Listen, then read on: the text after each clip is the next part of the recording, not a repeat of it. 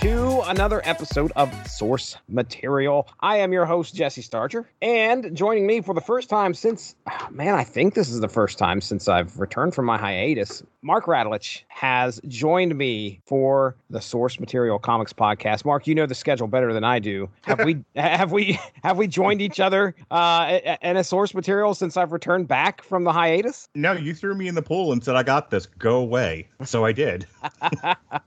People have asked me, they're like, hey, are you still doing comics? There's this comic I'd like to talk about, and I like to talk to Jesse. Like, I just cut him right off. I'm like, this is Jesse's department. Leave me the hell alone. I'm not doing this anymore. I've did it for a year. I am done now. Thank you very much. I have done my bit for God and country. Oh, man. Well, again, I can't thank you enough for picking up the flag and the banner of Source Material and continuing through practically the whole year, if not a little bit more, that I had to endure as an essential employee, and I had to cut back the old podcasting. But I'm back. I've had a few episodes under my belt by now, for sure. This time, we're going to be talking about a book that you had requested. There's a new movie coming out. It's a prequel to the two Kingsman movies that came out. And those Kingsman movies were adapted from the Secret Service book by Mark Millar, which we're talking about tonight. Yeah, I've not seen the movies. I knew it had been based off of a comic. So I assume, obviously, that's why you wanted to talk about it, because it's tying in with the upcoming movie, correct? Yeah. I'm not looking at the schedule. And, I'll tell everyone how the sausage is made. Jesse starts these 20 years before they go on their debut.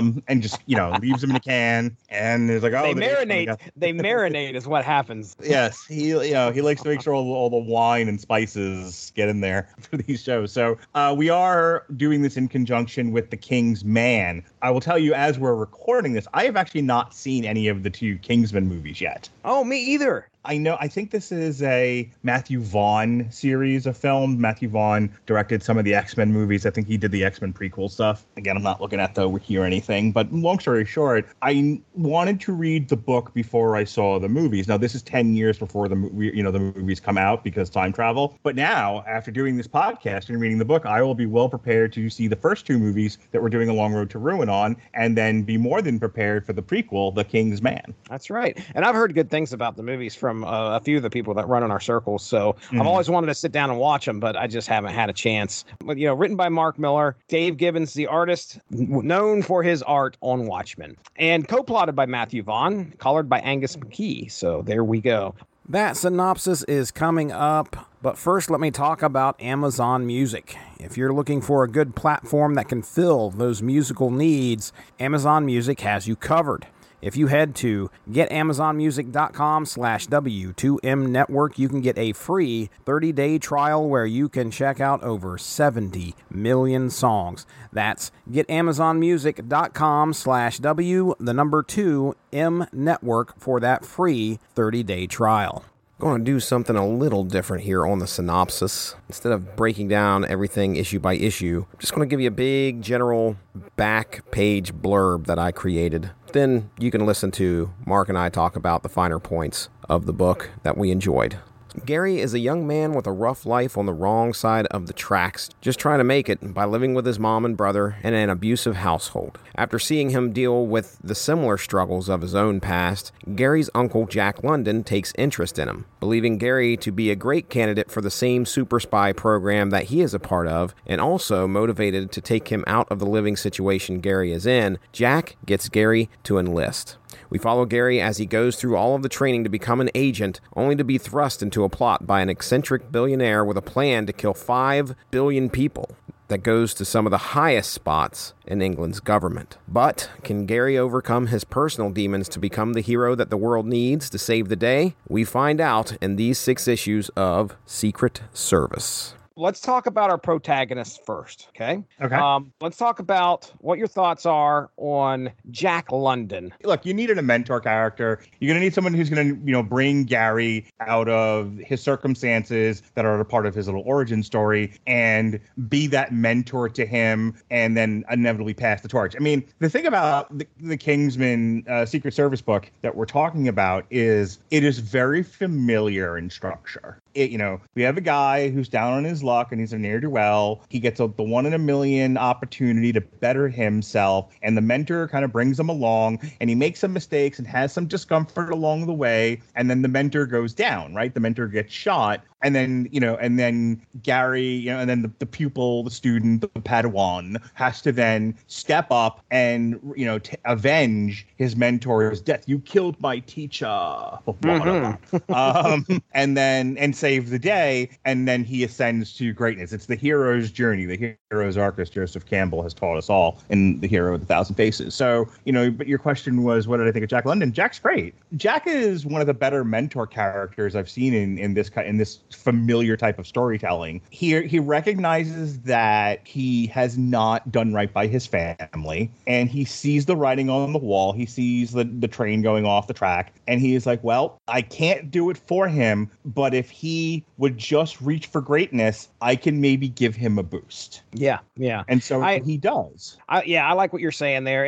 This guy who came from, I guess you would maybe say, the wrong side of the tracks, made his way up, is now working for, I believe it's MI6. I know MI6 is mentioned in here. He's working for some type of covert agency for Britain, which most likely is MI6. But regardless, he's very much a James Bond character, but he's grown up from not the greatest childhood into a man who is respected, a man who is very good at what he does. But what I really enjoy about him is that he doesn't forget where he came from, and he doesn't forget the people who he grew up with. Now, granted, him and his sister are not on the best of terms. Gary's mom and Jack are not on the best of terms, but Jack sees something in his nephew, Gary. He remembers what he was like, and he sees, I think most likely he sees himself in Gary, wants to bring him up, get him out of the situation that he's in, and trying to get him, he wants the best for his family, I guess is what I'm trying to say. Even though he's this international man of mystery, he wants to help his family into a better situation, or at least he's come to a realization now in his life that he needs to be a part of his family and help them out. Jack's your quintessential James Bond guy. Yeah, I was a little surprised at how sexual this was. Like, oh, we're going to teach you how to shoot guns. We're going to teach you how to plant bombs. We're going to teach you this. We're going to teach you that. And we're going to teach you how to find the clitoris. And I'm like, whoa, yeah, my, but you're right, and that triggered my thought about like how James Bond they tried to make him, right down to the most important thing you need to know about James Bond is he bangs vaginas. Oh, does he ever?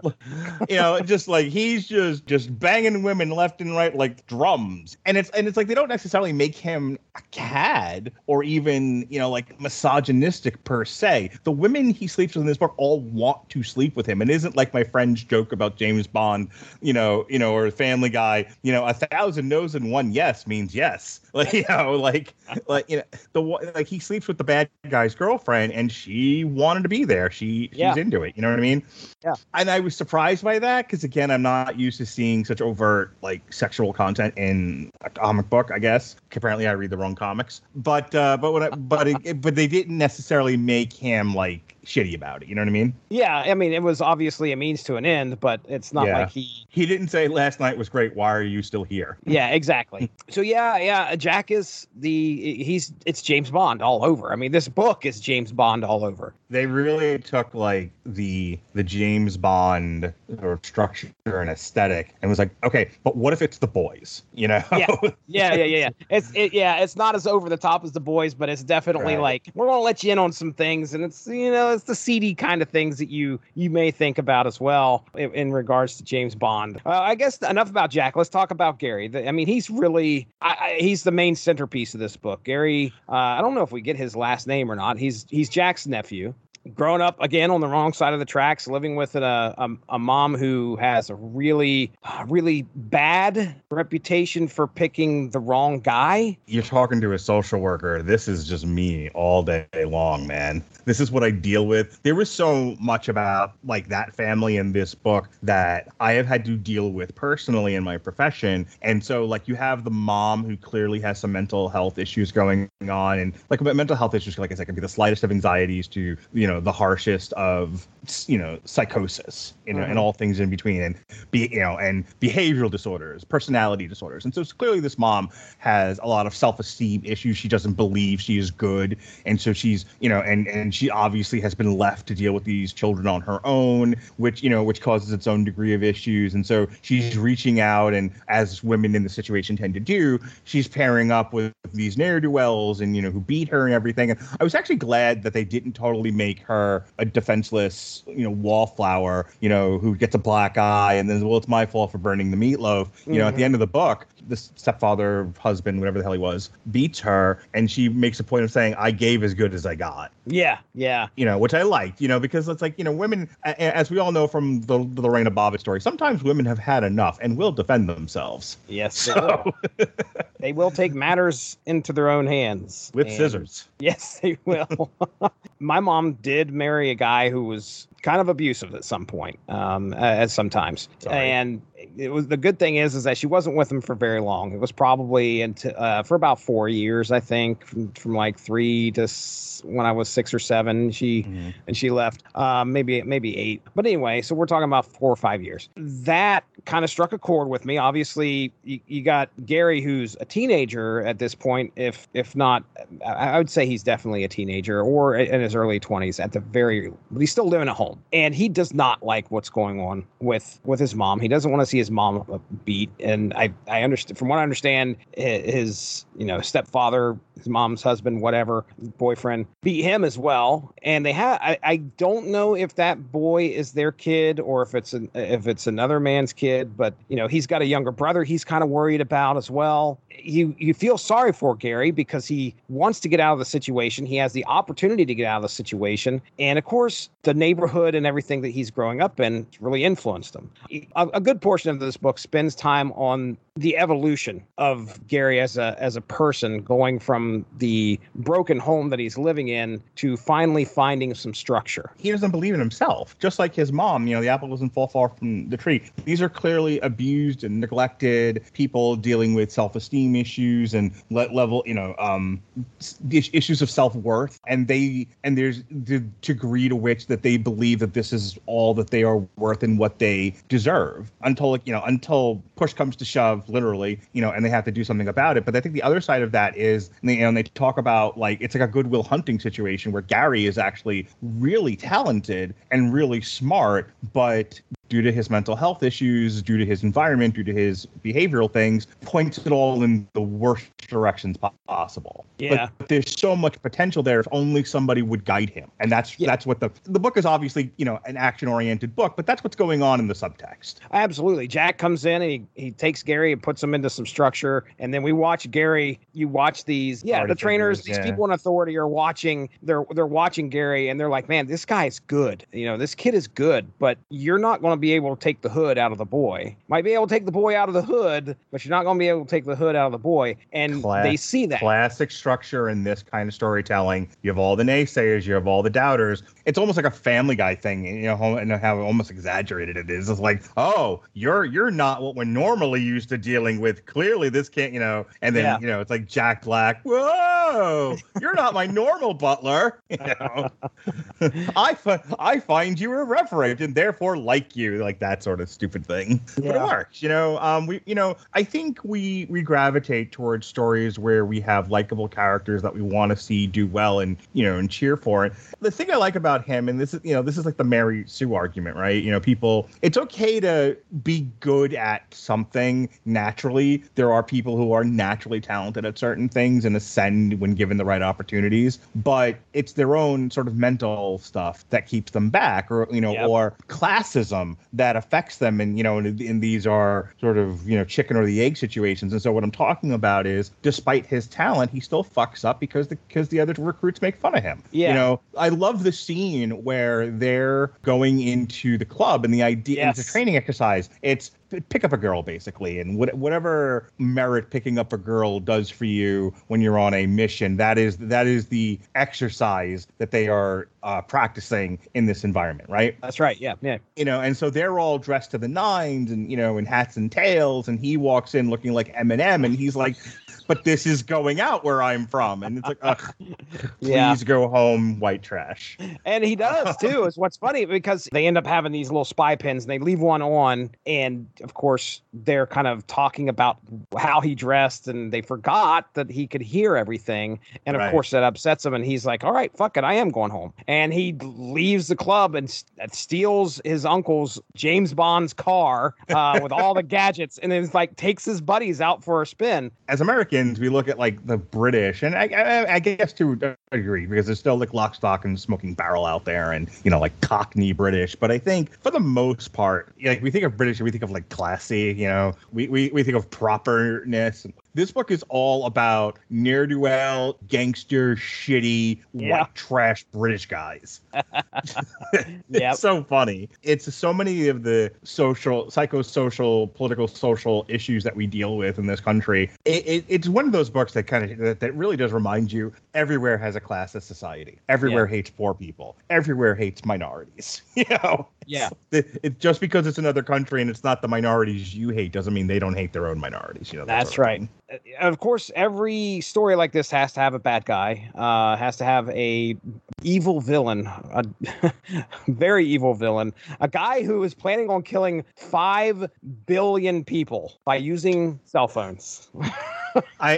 Dr. Arnold, I believe is his name. Were you having utter Thanos vibes during this? Oh, absolutely. So the motivation, the crux of what this villain wants to do, he's been so obsessed with the fact that our world is going to come to an end because of carbon emissions, because of global warming, because of humanity's hand, that he was like, oh, you know what? If we just wipe out 5 billion of the people and leave 1 billion left, everything should reach balance. And that word was used, if I remember correctly, in the story. Balance was one of them. And so Dr. Arnold is this evil guy who's going to use the cell phones to emit what they call the frequency. I put that in quotes because I didn't know what in the world it was called at first until it was finally used, I think, in the second to last issue. But the frequency, which is going to basically make everybody that hears the frequency murder each other. That's a great plan. As far as evil plans go, I'm going to change the frequency in cell phones that everyone's have so that it turns on your rage button and you'll all just kill each other. And he's not malevolent about it. He's very practical. He's like, look, if we don't, by the way, agenda much, if we don't change course behaviorally in this world, we're going to have massive floods. And I really like the idea of, I don't know how much sound science there is. The theory is that due to an industry and pollution in the environment, the earth is now reacting as you would as if you had a virus. Humanity and its industrialization is causing the earth to be sick. The earth is reacting in kind. And how does the earth react? Through natural phenomena. Floods, hurricanes. I could not remember the word flood. Earthquakes. Yeah. And to the degree that that's true, that is what they say is the reason why we've had such bizarre weather over the last couple of years. I know you live in the Arctic tundra that is Ohio, right? So didn't you have to deal with the nor'easters that dropped, 100 feet of snow and some shit? Yeah, I mean, that was back in the day, and you're right, because I've clearly noticed a change in weather when it came to winters, for sure. Right. I mean, there was one winter, I swear it may have snowed 6 inches all winter, and that was not like what it used to be. And here in Florida, we're known as hurricane country, but because of climate change, it's changing the ways in which the oceans work, and therefore it's causing weather patterns to shift. And now the hurricanes aren't hitting Florida as such; they're more hitting the Gulf, the inside of the Gulf, or they're hitting the Mid-Atlantic area more so than they ever have. This is why New Orleans keeps getting hit with hurricanes. Yeah. So this throws Dr. Arnold into this. Hang on, can we talk about that for a second? Sure. This opens with Mark Hamill. Yeah. He kidnapped. when the opening line of the book is, "Hey, what did you think of those prequel movies?" I honestly wanted to stop reading the book. It's too much like real life, and I hate it. Yeah. I don't know if people have heard me say that enough on my own podcast that deals with pop culture, but I hate everyone in pop culture, and I hate everyone in podcasting, and I hate trailer reactions, and I hate conversations like this one. Yeah, Dr. Arnold's like, okay, we got this calamity that's going to happen. I've got this plan. I want to kill 5 billion people, but I want to rescue. I want to save the very famous actors of all his favorite programs. Right. Starting with all movies, and we're also talking about television shows, and they name drop people left and right in here. I love how Jack figured it out. He was like, "Oh, that's right. He would have been growing up when these people were famous. Duh, that's the connection." Yeah. It's like, oh, this guy's a geek, for crying out loud. No wonder he's going to save. He's saving the directors of his favorite and actors of his favorite movies. He's got Mark Hamill. I think Pierce Brosnan, shows up at one point, makes a James Bond joke near the end. Yeah, Ridley Scott is the one where he finally figured it out. Yeah, Ridley Scott. He's like, oh, okay, all right. So that's Dr. Arnold and his motivation. So he's wanting to end the world, or at least change the world. He wants to eliminate most of the people. He wants to do Thanos. It's literally the same logic as Thanos, which was we have to eliminate half the people of the universe in order to save it. And he says that about the Earth. It's like if I eliminate 5 billion people, then there'll be less people, which will have an impact on the environment, and therefore the Earth will be saved. Honorable mention here. I will throw a shout out to Gazelle, which I think I've seen either in the posters of one of these Kingsman movies. Gazelle is the right hand man with the what are those called, Mark? The prosthetic legs. Yeah. And they're like the curve shape, so you can run well, I guess. And his name is Gazelle, or at least that's what Dr. Arnold calls him. He's like the super agent that was at one point part of the Secret Service or whatever, and he's kind of helping Dr. Arnold out. But I'm throwing him a shout out there because he's obviously helping him out. He's a formidable foe. At the end, Gary and Gazelle are going at it, and he meets his end with a pen laser knife, Mark Radulich. My favorite interaction from him is when he's talking to Dr. Arnold at the facility. He's like, "Can you maybe ease up on the names? Don't call me Gazelle all the time." I got the legs, I understand, but and I guess Dr. Arnold has a problem with that. He apparently is calling a bunch of the other guys names that are just, I don't want to say inappropriate, but he just feels like calling people, like the one guy with a patch, he's calling Cyclops. And I remember when he talks to him, the Cyclops guy's like, "Could you maybe not call me Cyclops?" Because I kind of hurts my feelings a little bit. But that's kind of all I have on the characters. Were there any characters or anything that you wanted to talk about that I missed? I hit the main ones mainly. I didn't think there was anybody else other than what we kind of talked about already. No, I generally enjoyed the book. It was a fast read. I didn't get bogged down in it. It felt a little bit deeper than the typical action comic fare, but maybe not as deep. I don't know if this is saying anything like The Boys did or Jupiter's Legacy did. There is a heart to it. I remember that being one of the comments I was reading about this book, is like Miller can get to the heart, even though all this insanity is going on around here. There's still a bit of a heart to the actual story, and that's kind of what I saw in it. No, I agree.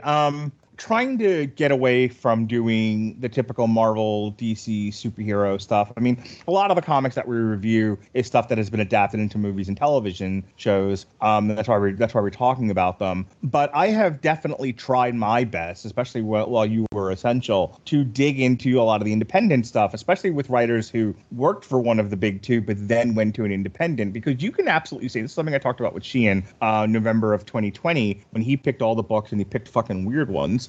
You can see the freedom. We make jokes about all these wrestlers defecting now to AEW, and they're just so happy that they're not in the controlled environment of the WWE. And whether or not this was published under one of the big two, maybe one of their smaller imprints, or whatever the case may be, this definitely feels like Miller just had a run of whatever it was he wanted to do. It was just like, make this. We're not worrying about this being at the sales level of Spider-Man or the Fantastic Four or the X-Men. We're just happy to have you do whatever you want, do what makes you happy. And he was like, okay. And then what I was saying before was like, some books like The Boys or Jupiter's Legacy, they have an agenda, they have an editorial point of view. There's something they're saying about the state of the world. And this one, there's a little bit of that. But I think for the most part, he just wanted to write a really fun action story that was definitely for the older comic book readers. This didn't feel like he was going for a mainstream audience. He was going for the middle-aged guy who still reads comics and wants something that's going to get his dick hard.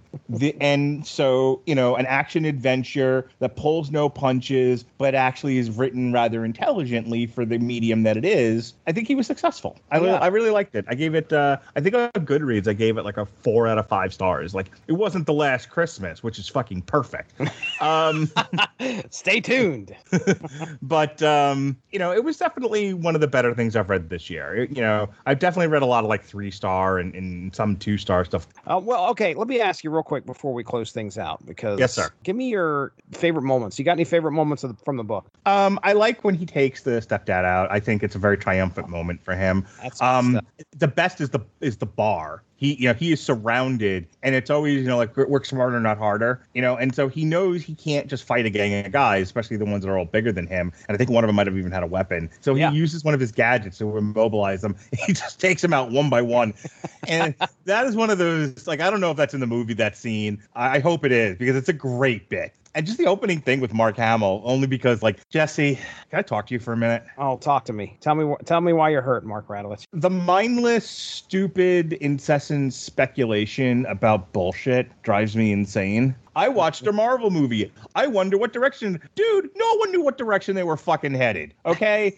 Every time somebody assumed what direction Marvel was headed, they always went in a different direction. And every time someone said Mephisto, they said Dick joke. Yes, they did. So that's Marvel. And that's why it's like pointless to speculate about all this stuff. I remember, and I know I've told you the story, but here's another example of this that isn't having to do with stupid Marvel.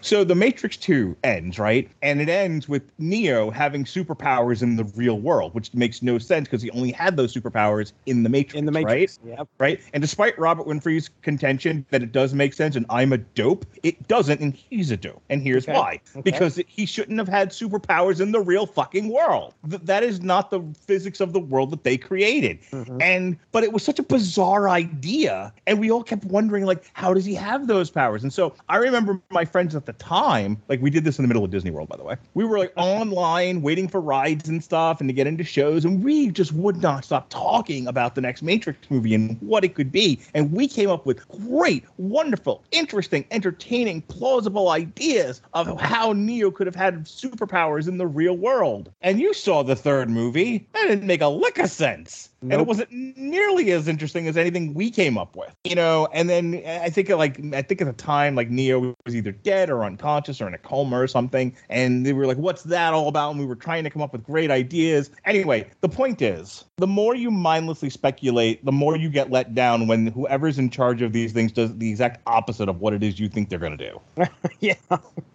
And so he has to now, in the middle of kidnapping Mark Hamill, has to complain about the prequel movies. And it's like, fucking shut up already. Just shut up. These things were a million years ago. Get over it. You ruined my childhood. Please walk in the traffic. Mark Hamill says, could we please just get to the point here? Why the hell did you kidnap me? That was the best. And that's why I brought it up. Like, you're like, what's my favorite part? Mark Hamill being like, I'm done with you nerds. That's what.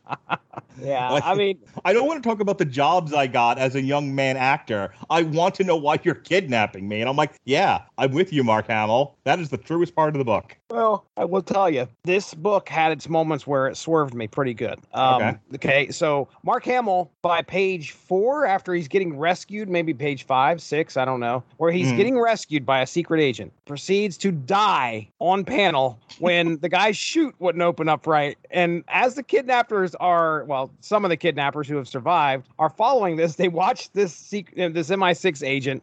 And it was so funny because they're just kind of watching him as he falls down this ravine. And he's like, the bad guy kind of lifts his glasses up. And he's like, I don't think his chute's opening up right. And then they die. Mark Hamill and the MI6 guy die. And I'm like, wait a second. He just killed Mark Hamill. Now, I want you, to remember that was the first time that they swerved me. The one big swerve was Jack going to answer the door. You are led to believe this whole comic that Jack London is this fantastic, unbelievable MI6 secret agent. And then he gets killed by looking through the peephole of a door. Yep. And then we find out it's on accident. They didn't even know it was him. Like, they were just upset. Like, Dr. Arnold was upset because his woman, he followed the woman. He thought she was screwing around on what she was. But, he doesn't even know it's a secret agent in any way. Life is fleeting. Yeah. Well, and that's brought up a couple times in the book. Like, anything can happen. Mark Hamill just bit it in the first issue. So we should have known. That's when I knew we were in for a good time. They were like, okay, this book is like the gloves are off. There are no rules. Everyone's, Donald Duck in it with no pants. We're just here to have some fun.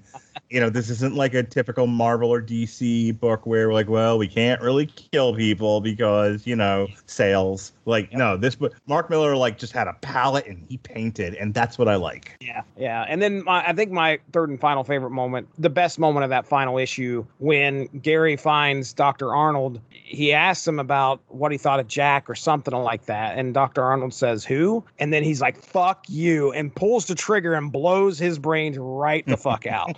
I was like, yes. All right, sweet. This was a good time. Even though there was a lot of oh my gosh moments. You talked about the moment where Gary was in the bar with his mom's boyfriend and the rest of those thugs. And I was like, what I thought was going to happen was that he was going to get humbled. I thought he was going to go in there and Mark Miller's going to humble him and he's going to crawl out and he's going to be bleeding all over the place. And then Jack's going to pick him up and then Jack will go take care of business. But no, that's not what happened, which made me smile. And I was like, okay, that's pretty cool. This was a lot of tension, but a lot of happy endings. I have one more favorite part when he goes to pick up the girls and he says something along the lines of, he's trying to incorporate the lesson that he learned, which is, be insulting, but also be complimentary and sort of find a place in the middle. And so he's like, you're all fives, but I'd still bang you. Huh?